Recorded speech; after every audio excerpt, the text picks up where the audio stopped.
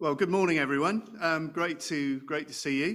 Whether you're here with us on Zoom or whether you're here in the sanctuary, you're very welcome. This morning, we are having our Baptist World Mission Harvest Appeal called "I Will Stand." There is a plate at the back, so if you'd like to, you can either put your cash straight in there, or if you have the facility to gift aid, there's an envelope, set of envelopes there which you can fill out, and then you can put your cash inside the envelope, signify that you want to gift aid it, and give that way. If you're on Zoom and you're not part of the church here, if you go on the BMS World Mission website, you can give directly via the website. So that's the I Will Stand Harvest Appeal. If you're not prepared today and you don't have money with you, we're going to keep this appeal open for 2 or 3 weeks, so you can bring your money next week. What we would ask, though, if you bring your money next week, if you just put it in an envelope marked BMS Appeal, then we'll know what it is. Because the trouble is, if you put money in the plate next week, we won't know what it's for. So if you could mark it BMS Harvest Appeal from next week, that will help us to channel it to where it's needed to go. I'm going to read some words from Revelation chapter 5. This is John's vision of heaven. And John has a vision on the island of Patmos, and he sees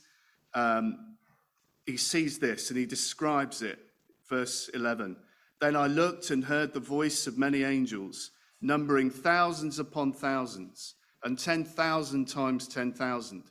They encircled the throne and the living creatures and the elders, and in a loud voice they sang, 'Worthy is the Lamb who was slain, to receive power and wealth and wisdom and strength and honor and glory and praise.' Then I heard every creature in heaven and on earth and under the earth and on the sea and all that is in them singing, 'To him who sits on the throne and to the Lamb be praise and honor and glory and power forever and ever.' The 4 living creatures said, 'Amen.' And the elders fell down and worshipped." Let's pray. Lord Jesus, we're here because you are the one on the throne. You are the Lamb who takes away the sins of the world, and you are enthroned in heaven. And we come to bow down and worship. We come to declare that you are Lord, that you are sovereign, that you are the all-powerful one from eternity. And we come to say we love you, Lord. And we ask that by your Spirit you would come among us in power. Fill us with joy as we worship. Fill us with your presence. Lord, be enthroned on the praises of your people this morning through the power of your Spirit. And we ask this in Jesus' name. Amen. So let's stand and sing "Crown Him with Many Crowns," the Lamb upon the throne.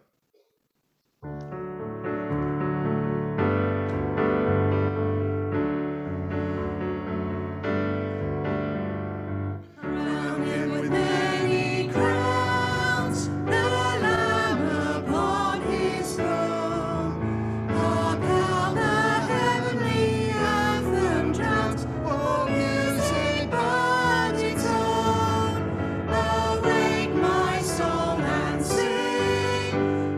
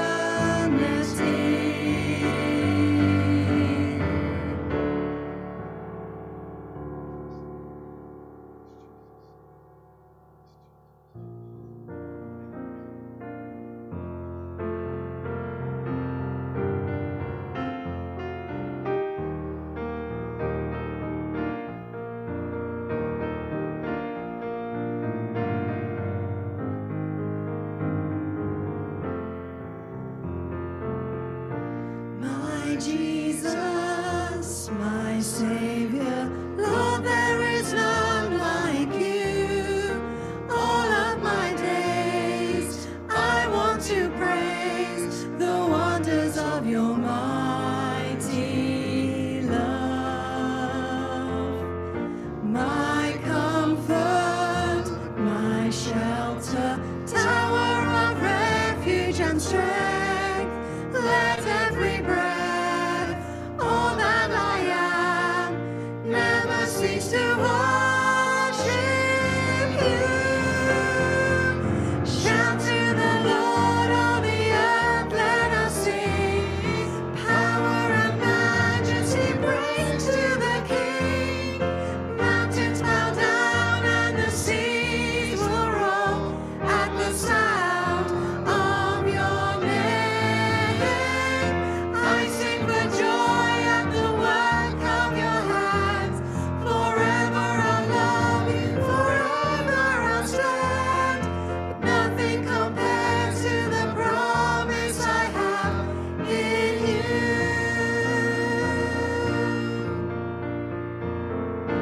My Jesus, my Savior, Lord, there is none like you. All of my days, I want to praise the wonders of your mighty love.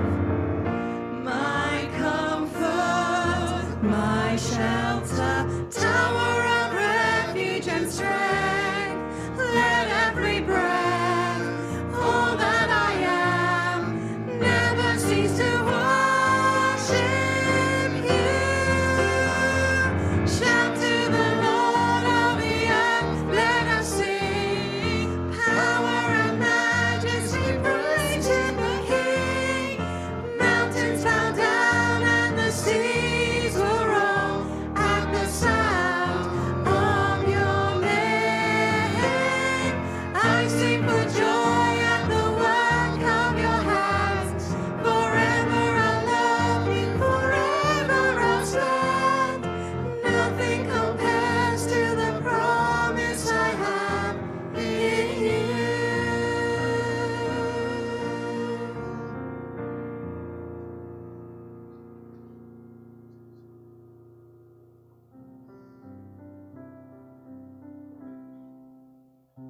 Our God is an awesome God. He reigns from heaven above with wisdom, power, and love. Our God is an awesome God. Our God is an awesome God. He reigns from heaven above with wisdom, power, and love. Our God is an awesome God. Our God is an awesome God. He reigns from heaven above with wisdom, power, and love. Our God is an awesome God. Our God is an awesome God. He reigns from heaven above with wisdom, power, and love. Our God is an awesome God. Our God is an awesome God. He reigns from heaven above with wisdom, power, and love. Our God is an awesome God.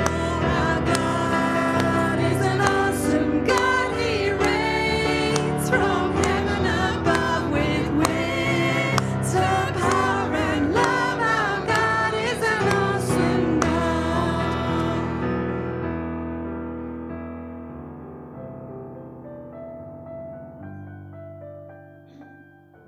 Just sing that with the voices. Just sing that together with the voices. You can lead that, Sarah.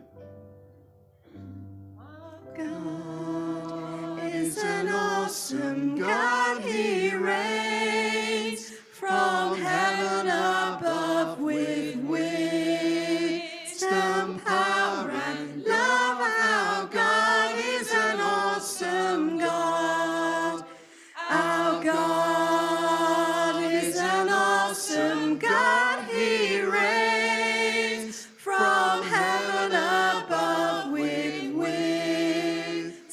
awesome power and love. Our God is an awesome God. Jesus, Jesus, Jesus.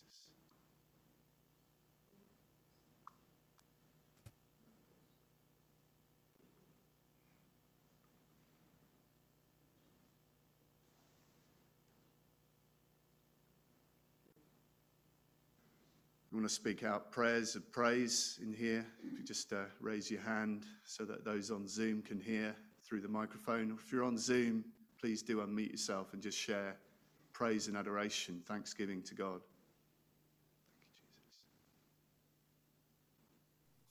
Reading from 1 Peter. Come to him, to that living stone, rejected by men, but in God's sight chosen and precious, and living like stones yourself, built into a spiritual house, and as a holy priesthood to offer prayers and spiritual sacrifices acceptable to God. Have a unity of spirit, a love for the present, a tender heart and a humble mind. For this you have been called, that you may attain a blessing. For the eyes of the Lord are on the righteousness, and his ears are open to their prayers. Amen. Amen. Thank you, Lord.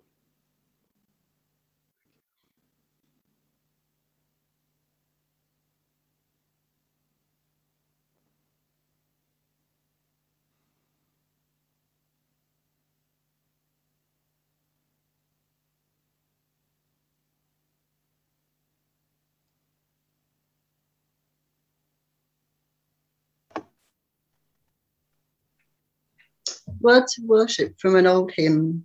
My God, how wonderful thou art, thy majesty how bright, how beautiful thy mercy seat in depths of burning light.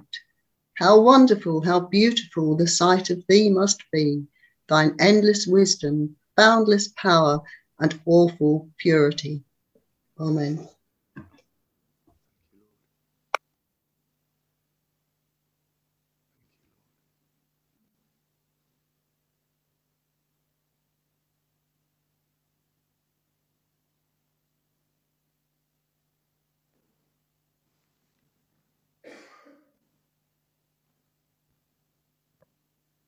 You are Alpha and Omega.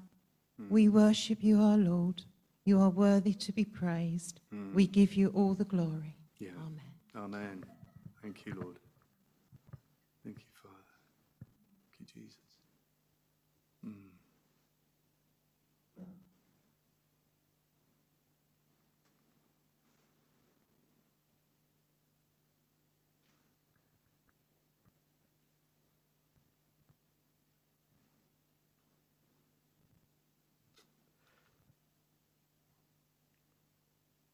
Praise the Lord, O my soul.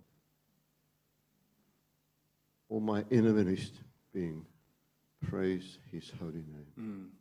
Praise the Lord, O my soul. Forget not all the benefits, his benefits. Forgives all our sins and heals all our diseases. He redeems our life from the pit and crowns us with love and compassion. Yes, Lord. Who satisfies our desires with good things. Now you, as a youth, we may be renewed in the, as eagles. The Lord's works are righteous and justice and in all for all the oppressed. He made known his ways to Moses, his deeds to the people of Israel. And the Lord is compassionate and gracious, slow to anger, abundant in love. Thank you, Lord. He will not always accuse, nor will he harbor anger forever. He does not treat us as we deserve, or repay us according to our iniquities. For as high as the heavens above the earth, so great is the love for those that fear him. We bless your holy name for who you are. Yeah. You're so awesome. You're so awesome. You're so awesome. Amen. Amen.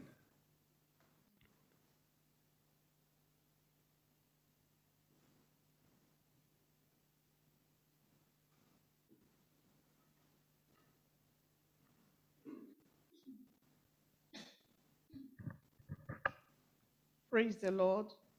Praise the Lord of the Lord. Praise the name of the Lord. Praise him, you servants of God. You who minister in the house of the Lord, in the counts of the house of our God. Praise the Lord, for all the Lord is doing is good. Sing praises to his name, Amen. for that is pleasant. Yes. For the Lord has chosen Jacob, even we, to be his own, Israel to be his transgressions.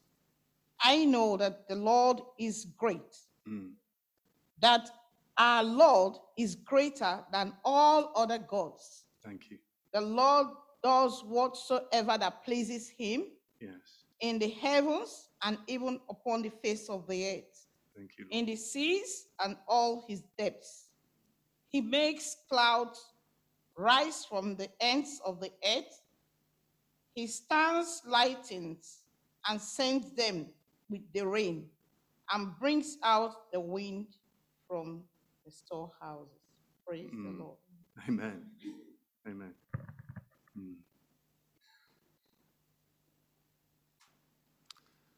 Amen.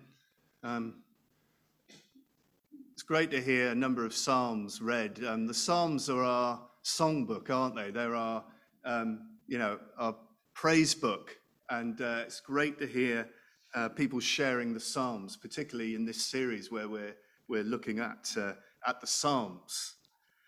We're going to look now at our BMS World Mission Harvest Appeal video called "I Will Stand." It's a really powerful video, and it's about Christians who stand for Christ in really difficult places. So I hope this sparks generosity in us to the work of the kingdom. Thank you.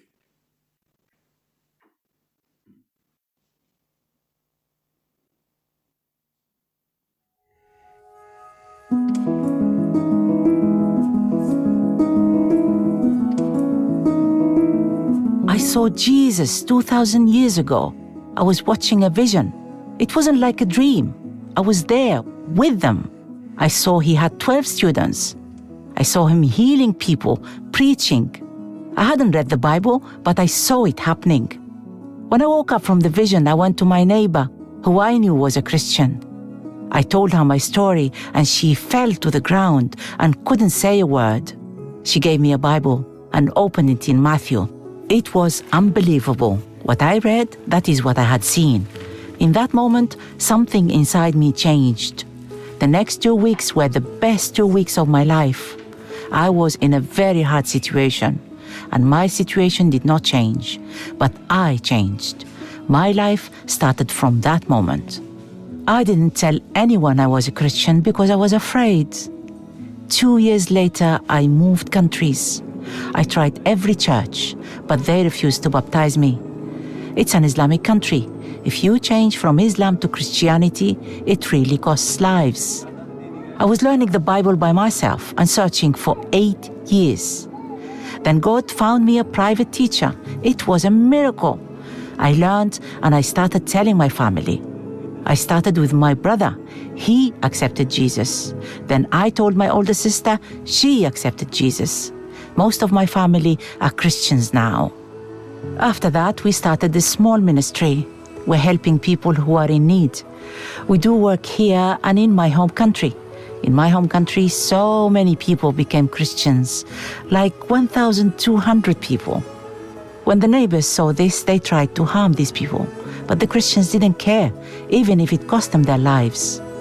I don't know exactly what will happen, but I want to serve God.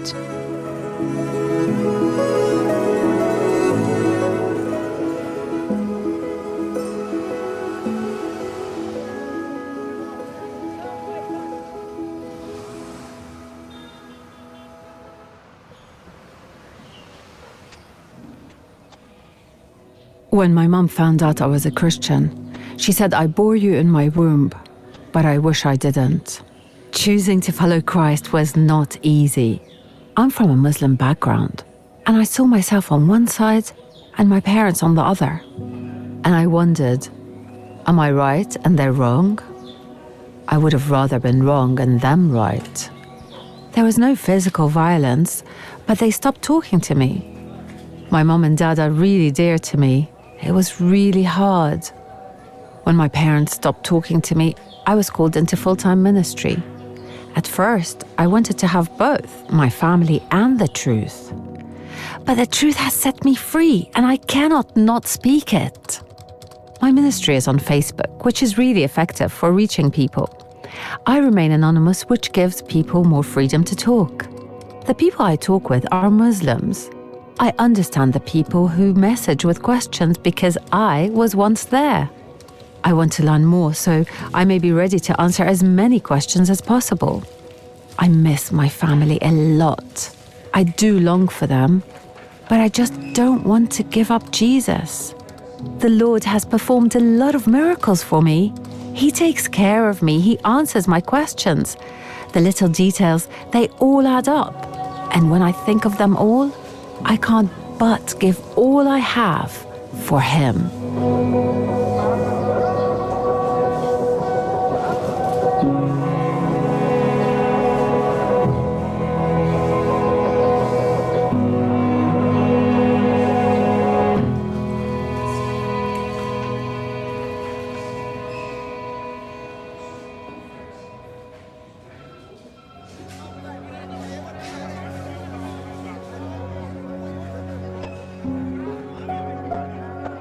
I made a promise that I would not let any Christians live in my area, nor would I let any church nearby survive.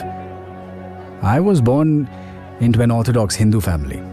I joined an extremist Hindu group, and my life's main goal was to catch Christians and beat them up.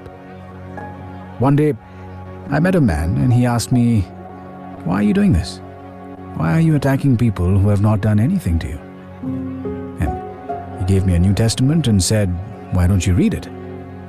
I started reading the New Testament, and then almost every day I wanted to read that book. I saw how Jesus taught his disciples to pray, and I learned to pray like that. And then one day I read, "What good is it for someone to gain the whole world, yet forfeit their soul?" And it hit me. After that, I secretly started meeting with the Christians and learning from them. My village discovered I'd become a Christian, and they tried to throw me out. They separated from me and said, "We will not give you water to drink, and we will not associate with you." It's been more than 20 years, and I am still separated from some of my village, but now, out of 30 families living here, 22 families have come to know Jesus. And I pray that one day it will become an entirely Christian village. I also now oversee 150 small groups in my region. I know that following the Lord is not easy. I've suffered persecution and had terrible things done to me, but in all of that, I have hope. The Lord Jesus came into my life, taking me from persecution to praise. He's everything to me. He is life. I pray that I will be able to complete the vision that God has given me to reach out to as many people as I can.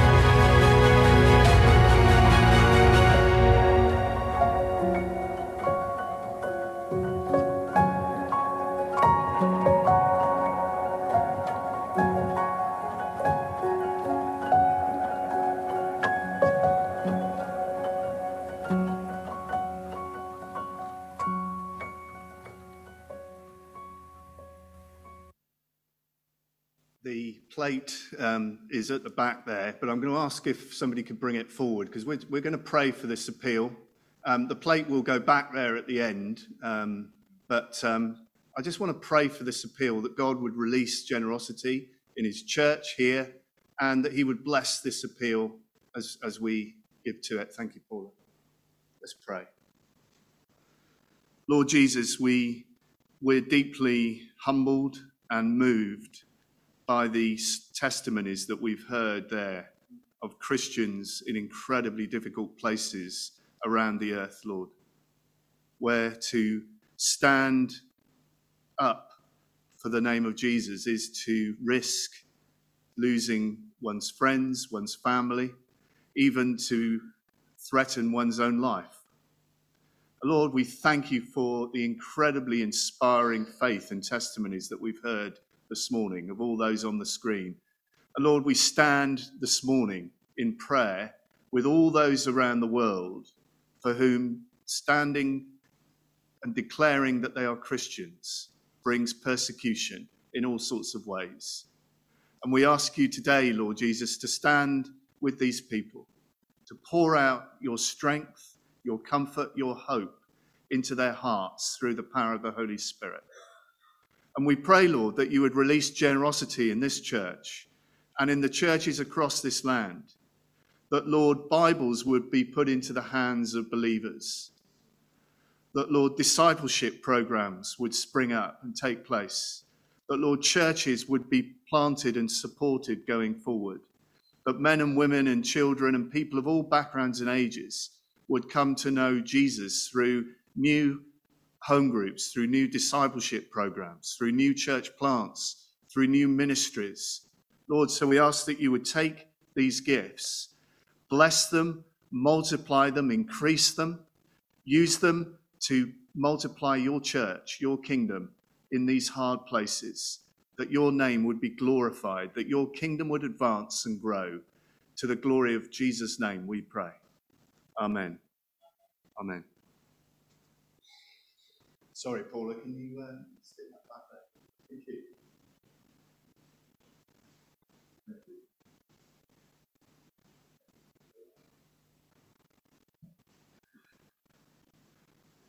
Children are going to go out now, and we're going to read God's word from Psalm 34.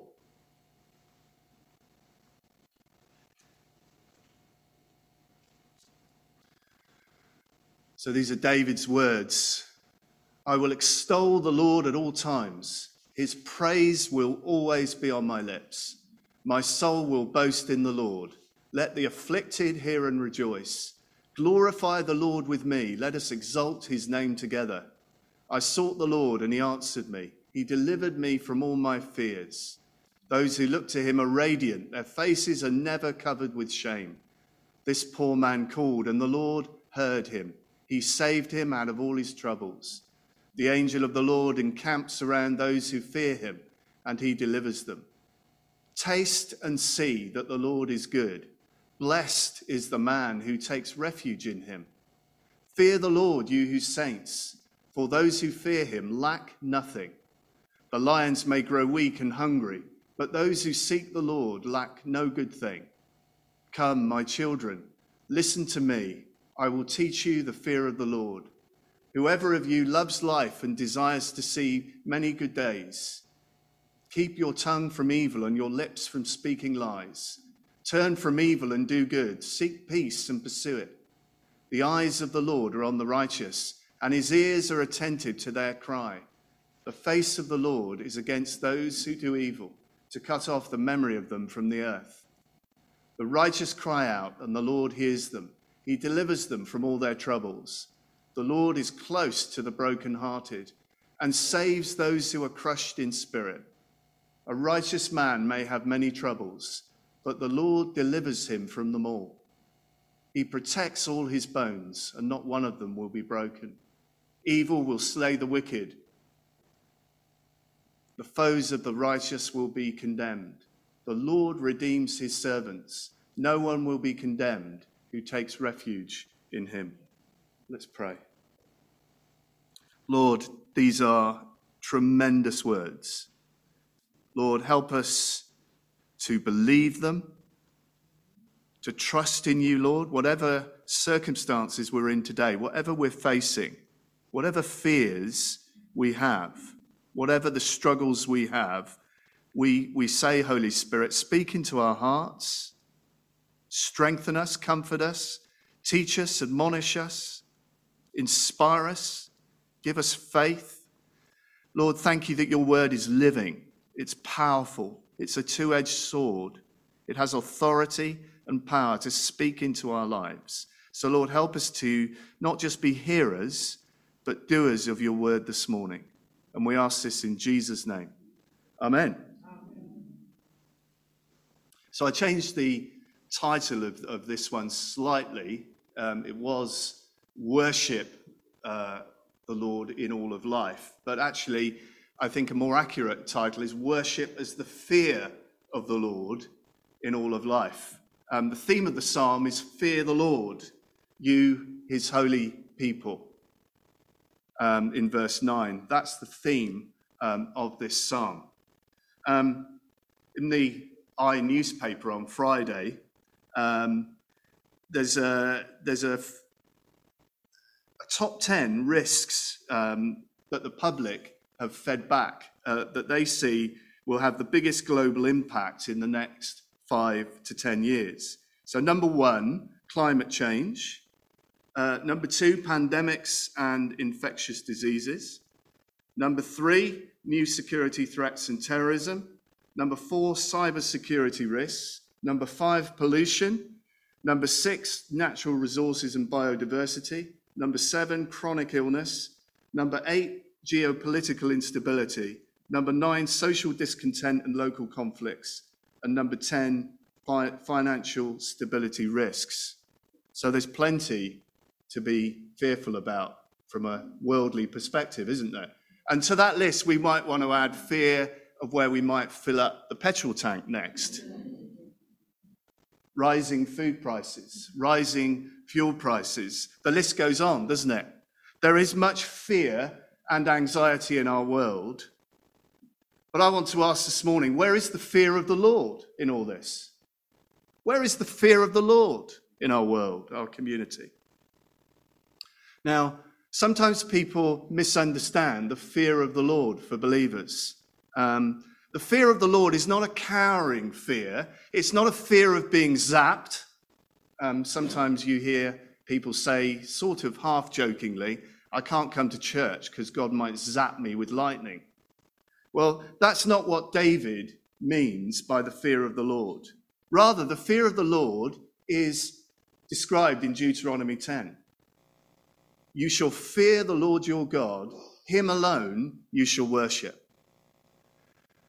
To fear God is to worship him alone. It's to love and serve God before everything else. It's to have your heart set on God and the things of heaven. So where's your heart this morning? What do you really love in life? What are you passionate about? Family, career, job, money? What are you really passionate about? Where's your heart? Where's your treasure? What's the thing that if you lost it, you would most be brokenhearted about? Is it the Lord? And I ask that with all sincerity. I'm not taking anything here for granted. Because what we love, what we're passionate about, is what we really end up worshipping, isn't it? What we serve, what we submit to, where we spend our time, our money, what we're really passionate about, we end up worshipping. So if we love the Lord before everything else, we will be passionate for him. We will obey him. We will love him. And as we saw last week from Tony, worship is about the whole of life. Worship is a lifestyle. It's about our priorities, our lifestyle in our family, our workplace, our community, as well as in the church. There is not much fear of the Lord these days. God, by many, is treated more like a retired chairman of the board, still respected in many quarters. Many people I meet who are not Christians still respect the Ten Commandments and Jesus' teaching. but they have no worship and love of God in everyday life. They don't live their lives in love and worship and service of God. They might respect God, but he has no relationship with them at all. He doesn't intervene in their lives, and they don't expect him to intervene in their lives. And our culture tends to salute God, at least on special occasions like, Remembrance Sunday or Christmas or sometimes at Easter. God is saluted, memorialized, ritualized, very often at funerals too. But many people do not have a personal relationship with him, and they don't believe that he can really act in their lives or change the world. So they don't fear him in worship. They respect him, maybe. They respect the Bible, certainly, but they don't worship and fear God. Well, Psalm 34 tells us the opposite. The psalm witnesses to the fact that God is sovereign over every circumstance of life. And David, this is really a testimony to God delivering David from his distress. If David could say one thing to us this morning, he'd say, God delivered me, he will deliver you. That's what he would say to us. So what's David been delivered from in this psalm? Well, you know that David was working for King Saul. Saul suffered, didn't he, King Saul, with bouts of depression, and he even suffered from an evil spirit tormenting him. And he would get David to come and play harp for him to soothe him. Music has that soothing quality, doesn't it? I don't know, I find music very relaxing, particularly when I'm out walking, just to listen to some music. Well, that's what David did for King Saul. He would play the harp and soothe Saul. But here's where it went wrong. David was also one of Saul's mighty warriors who would get sent into battle to fight the enemy, the Philistines. And David is becoming renowned for killing tens of thousands of Philistines, enemies of the Israelites. And there was one particular occasion where everybody is singing on the streets. When David comes home, they're all singing, David has killed 10,000s. He's killed thousands. And everybody's there praising David. And Saul becomes jealous. And through the prophet Samuel, Saul learns that his time as king of Israel is coming to an end. And Saul begins to see that David is on the rise. And that although he's been rejected, that God is bound to anoint David as king to replace Saul. And so Saul seeks to get rid of David. And he tries pinning him to the wall with a spear, doesn't he? As David is playing, Saul picks up a spear and throws it, and David ducks and gets out of the way. And it gets so bad that David flees from Saul. David flees for his life. David would resonate, wouldn't he, with the stories on the video this morning. Believers who live in dangerous situations. Because David lived in a dangerous situation. But where does David flee to? He flees to his enemy, to King Gath and the Philistines. He ends up in Gath. He's that desperate to escape King Saul that he runs away and hides from Saul, probably thinking, well, Saul will never think that I've gone to the Philistines because these are our enemies.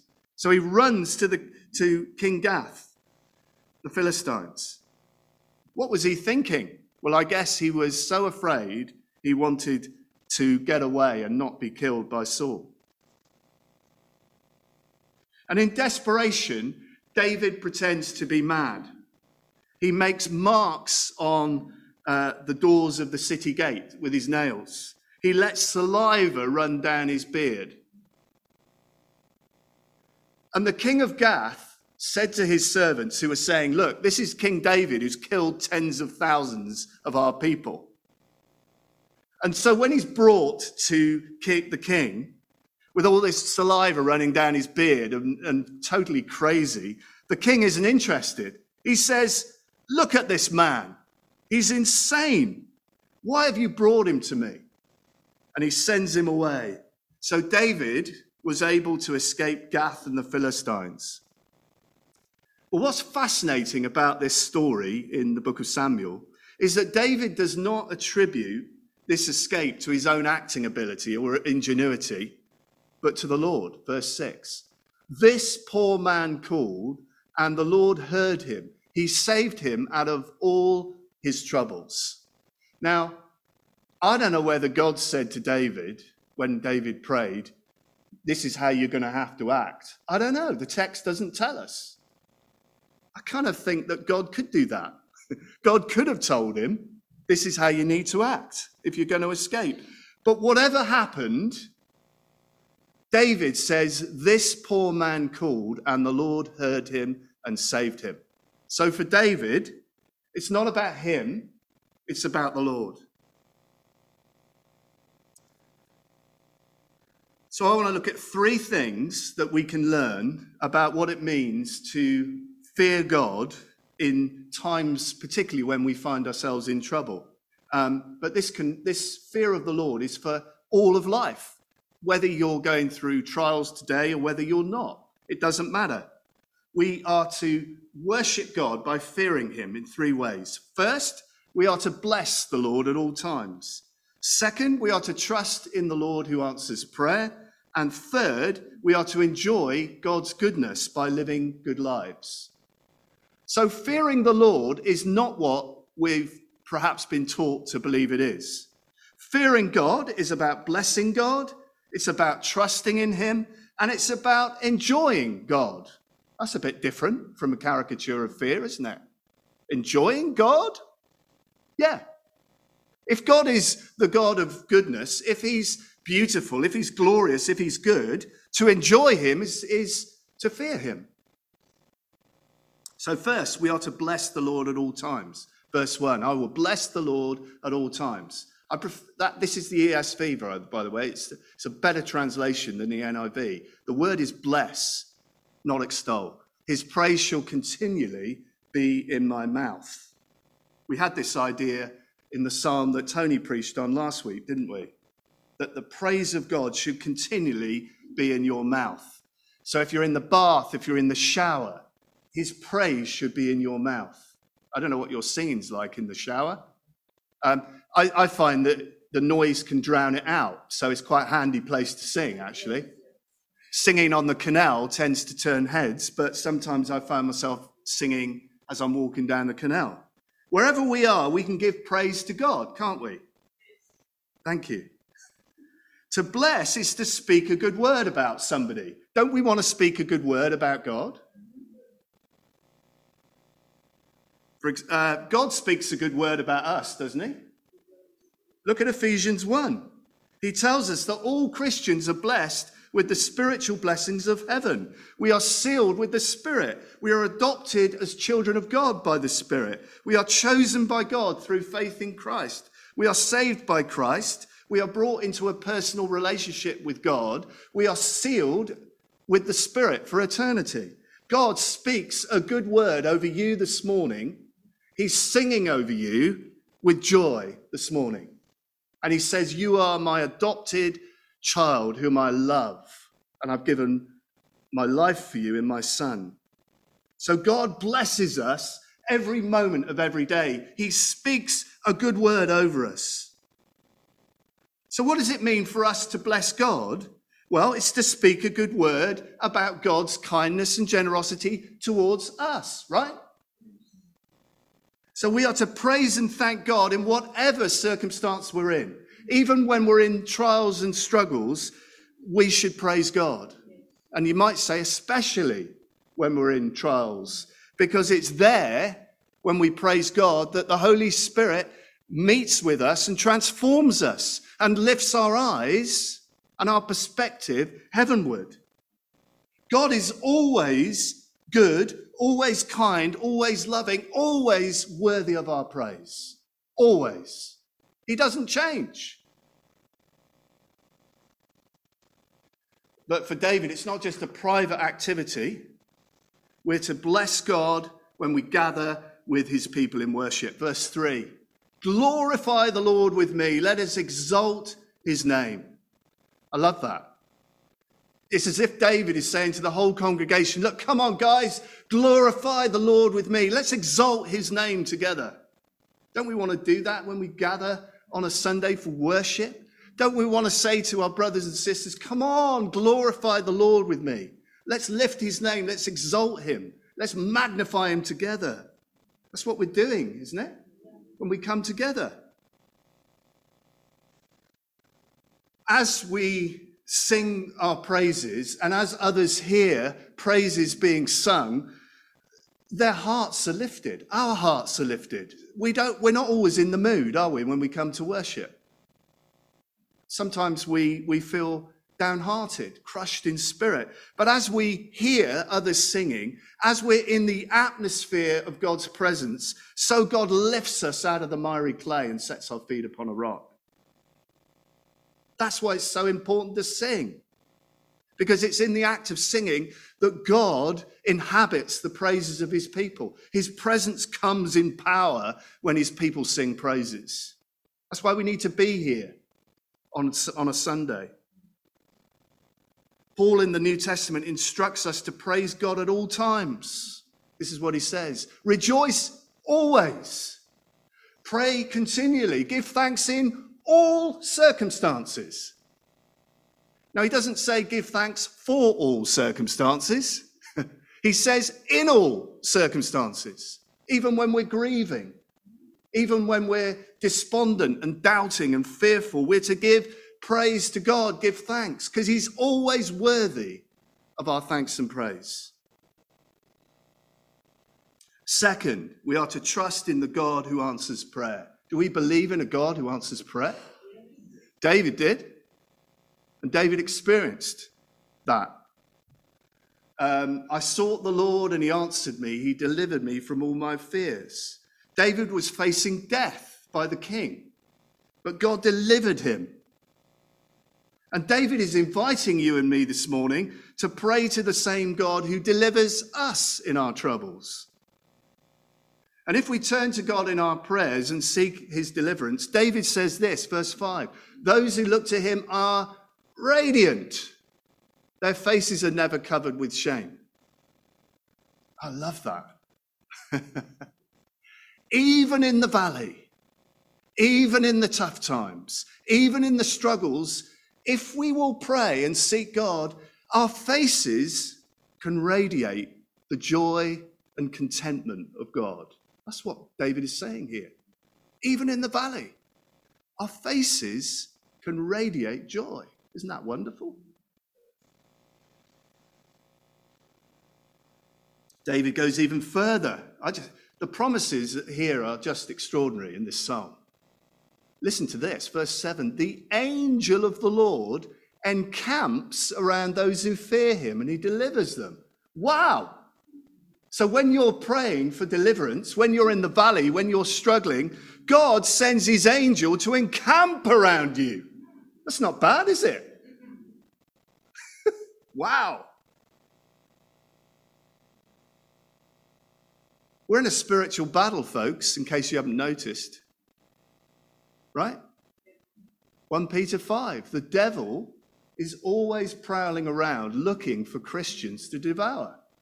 Right? You know this. You experience it every day. Temptation, doubt, fear, despondency. He's roaring, looking to bring you down. But if we'll cry out to God in prayer, the angel of the Lord will encamp around us and protect us and shield us. But we have to pray, right? I was reminded of the story of Daniel in the lion's den. Do you remember? Sunday school story, isn't it? King Darius set up an edict and he said, anyone caught praying to any god or person other than the king, how you pray to a king, I don't know. But this was the law he set up, will be thrown in the lion's den.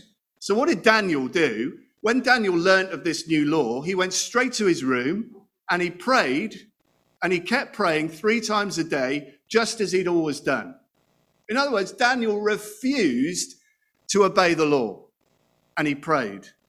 And as a result, somebody grasped him up and told the king, and the king reluctantly threw him into the lion's den. But what happened? Well, we're told that God sent his angel into the lion's den with Daniel, and he shut the mouths of the lions. So although David was still in danger or in a dangerous place, he still went into the lion's den, didn't he? The lions were not able to eat him, to harm him. And that's what God does. God doesn't rescue us from dangerous and difficult places, but he shuts the mouth of the enemy and prevents the enemy from overwhelming us. Do we believe that? So we're not promised that life will be easy and we'll never go through the valley of the shadow of death. That's why Psalm 23 was written. There will be times when we walk through the valley of the shadow of death. But God promises, if we believe and if we trust him, to send his angel to encamp around us. Isn't that wonderful? God delivers us and he sends his angels on our behalf when we pray. Folks, we're involved in a spiritual battle. Prayer is where the battle is won and lost.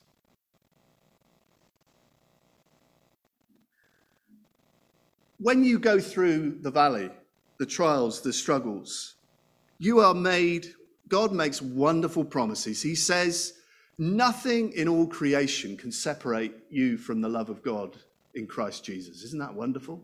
There's nothing, not angels, nor demons, height or depth. Nothing in all creation can separate you from the love of God. Your eternal salvation is secure. God loves you, whatever you're going through, and he'll never leave you or forsake you. Isn't that wonderful? Third, we're called to enjoy God's goodness by living good lives. Did you know that God wants you to enjoy him? Folks, I'm giving you permission to enjoy God because the word wants you to enjoy God. God wants you to enjoy him, right? How do you enjoy him? You enjoy him by living a good life of obeying him. It's that simple. Taste and see that the Lord is good. How do you taste? Well, to taste something, you've got to do something. I love curry. I apologize to those who don't love curry, but I'm giving you this illustration anyway. Sam told me that he's got the best curry house ever in Sheffield. So we went. And I have to say, it was amazing.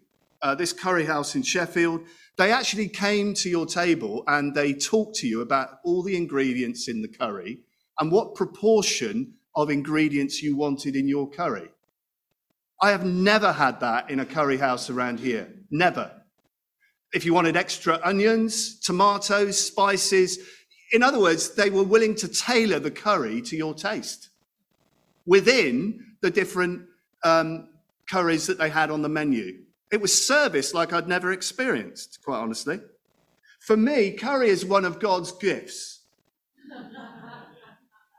There will be, this is a word of prophecy, there will be a curry mile in heaven. I've decreed it. All right? There is a point to this. Sometimes when me and Sarah are out for a meal, not usually a curry, Sarah will say to me, shall we try a bit of each other's meal? Now, I'm not a great sharer, so I find this difficult. But you know that moment when you think, if I share this a little bit with somebody and theirs is better than mine, so I'm always a bit reluctant because if I'm enjoying my meal, I don't want to taste Sarah's if it's better than mine because I'll think I should have had that, right? Anybody else? Okay, good. Thank you, Nige. Nige doesn't share curry, by the way. Paula told me. It's very, anyway. The point I'm getting around to is this. If we're going to taste and enjoy the experience of food, you've got to do something. It's no good looking across at somebody's meal and going, oh, that looks really nice. I would imagine that tastes delicious, right? You've actually got to pick up your fork and knife. You've got to cut the food, you've got to put it into your mouth, you've got to chew it, and only then can your taste buds and your nose get to work on enjoying the flavors in the food, right? So to taste and see that the Lord is good, we've actually got to do something, right? We've actually got to act.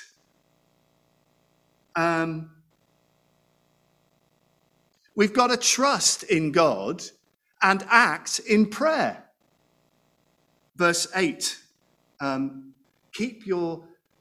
back one, Quentin, if you don't mind. Taste and see that the Lord is good. Blessed is the man who takes refuge in him. So if we're going to taste and see that the Lord is good and enjoy him, we're going to have to take refuge in him. And to take refuge in him means to pray when you need God and when you need help. That's how you act.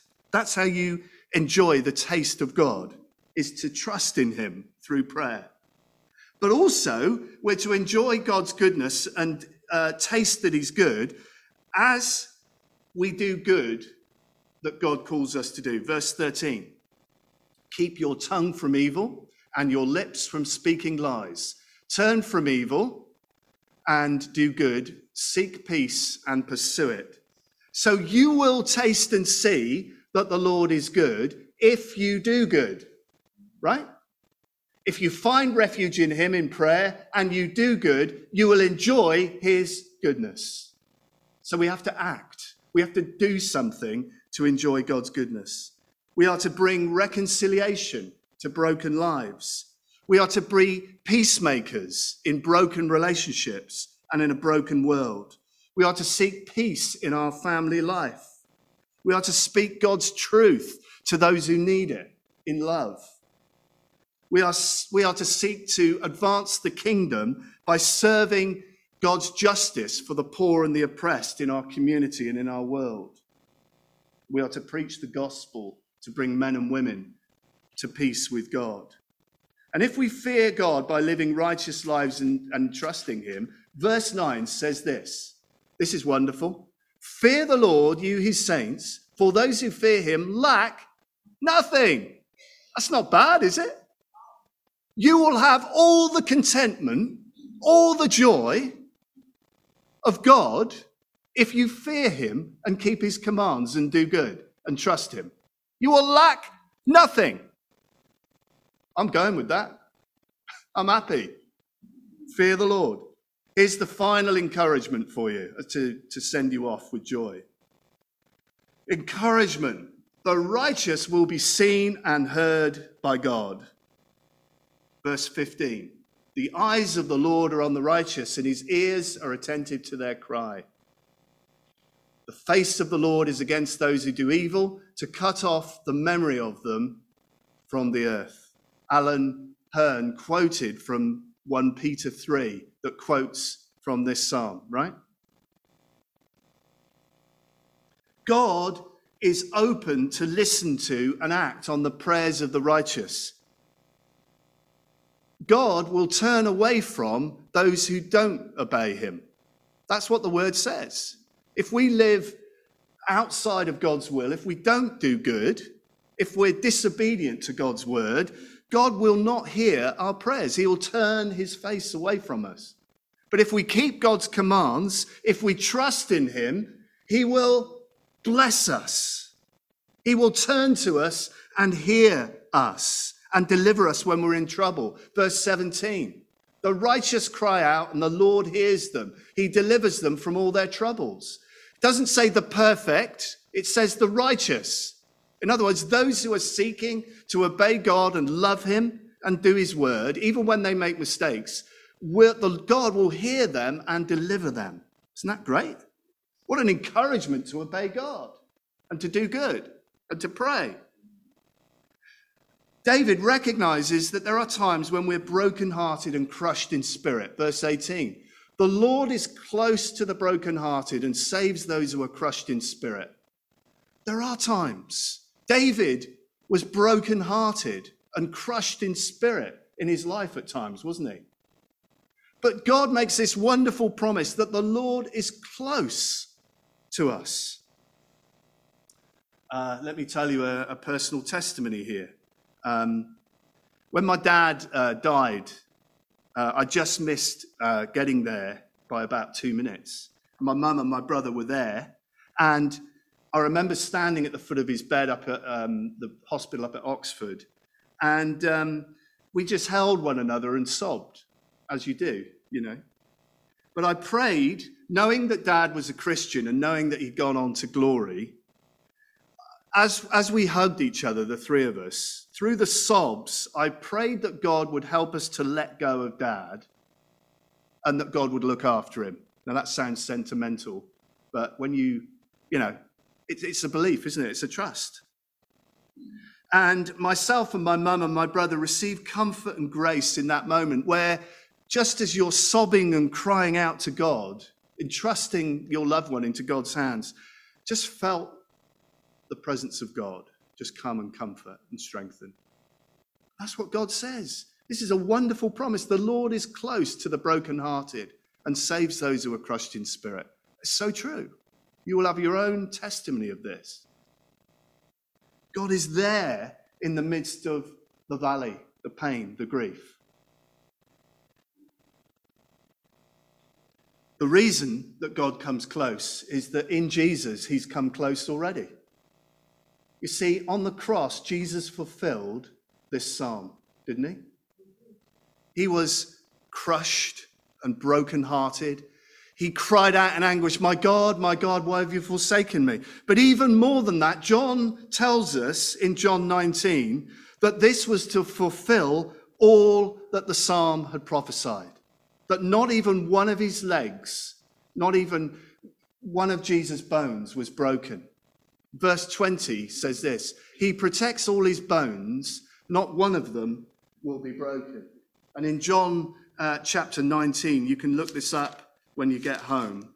John records that this fulfills the prophecy of David in John 19.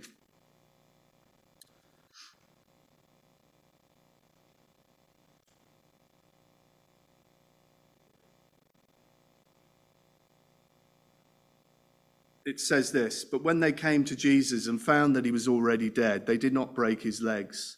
Instead, one of the soldiers pierced Jesus' side with a spear, bringing a sudden flow of blood and water. The man who saw it has given testimony, and his testimony is true. He knows that he tells the truth, and he testifies so that you also may believe.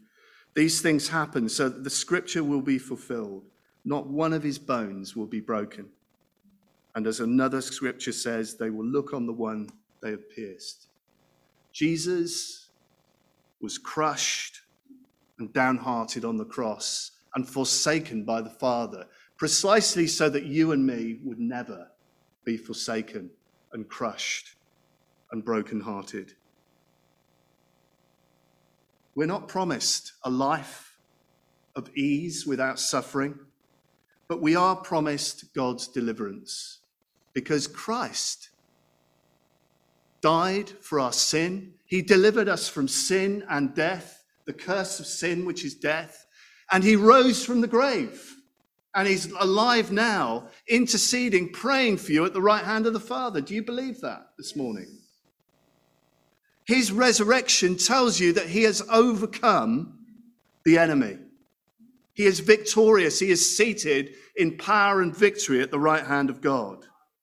He is the perfect sacrificial lamb who takes away the sin of the world. He is the one who fulfills all prophecy. God's sentence on sin, which is death, has been overcome through the resurrection. So God declares you and I not guilty, not condemned. In fact, in Romans 8, verse 1, he says this, there is now no condemnation to those who are in Christ Jesus. Hallelujah. Because Jesus died and rose again and has broken the power and curse of sin and death and the evil one. You're on the victory side with Jesus. He has delivered us, and one day he will deliver us fully when we enter a new heaven and a new earth with no more death, no more pain, no more suffering, no more sin. Wow.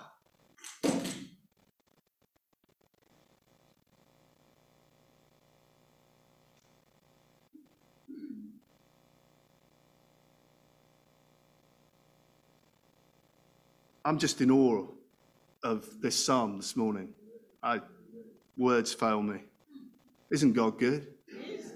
And he wants you to enjoy his goodness, his deliverance. He wants you to trust him. What is it you need to trust him for today? Is it for a loved one to come to faith? Is it that you're facing a difficult decision or situation in your work or in your family life? Where do you need to take refuge in God today? But I believe there's a particular word for people who are downhearted this morning. God would say to you that if you will trust him and find refuge in him, he will come close to you. He wants you to experience his presence, his joy, his Holy Spirit. Let's pray. Jesus, thank you for this incredible psalm. Lord, we don't have words to say thank you. But Lord, thank you for the wonderful promise that you are close to the brokenhearted, to those who are crushed in spirit. And I pray, Lord, for those who are downhearted and crushed in spirit, whether on Zoom or whether here with us this morning. Lord, I pray that you would draw close to them. Help them to take refuge in you by prayer. Help them to do good, Lord, to seek peace and pursue it. And help us all to enjoy you, Lord, to fear you by trusting in you, by loving you, by serving you, by doing good. Fill us, Father, with your goodness this morning. Fill us with your joy through the Holy Spirit. Draw close to us, Father, as we draw close to you. In Jesus' name, amen. This final song is a prayer. It's a really well-known song, and I want us to sing this as a prayer to God. Maybe you're in the valley this morning. Maybe you need God to draw close to you. This is a prayer that you can pray as we sing, because God is our rock, our refuge. Let's stand and sing.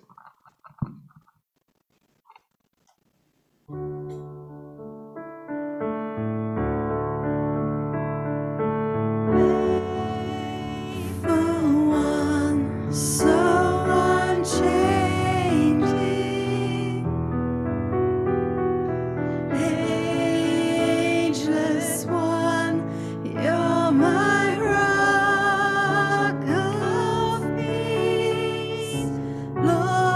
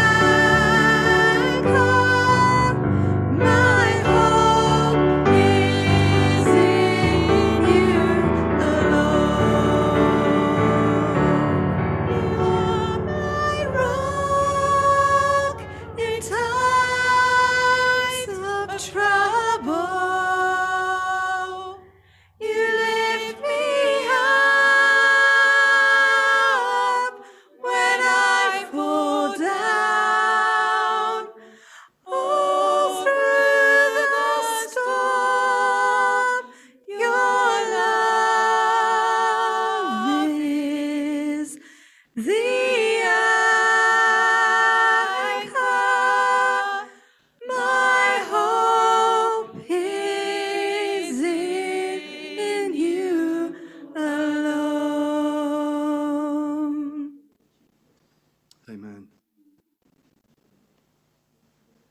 If you'd like to receive prayer, then please just remain in here, and a number of the prayer team, including myself, will just linger in here for a while. And if you'd like prayer, just remain in here.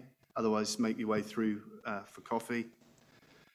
Words of the blessing, and now may the blessing of God, Father, Son, and Holy Spirit be with us all and remain with us always. Amen. Amen.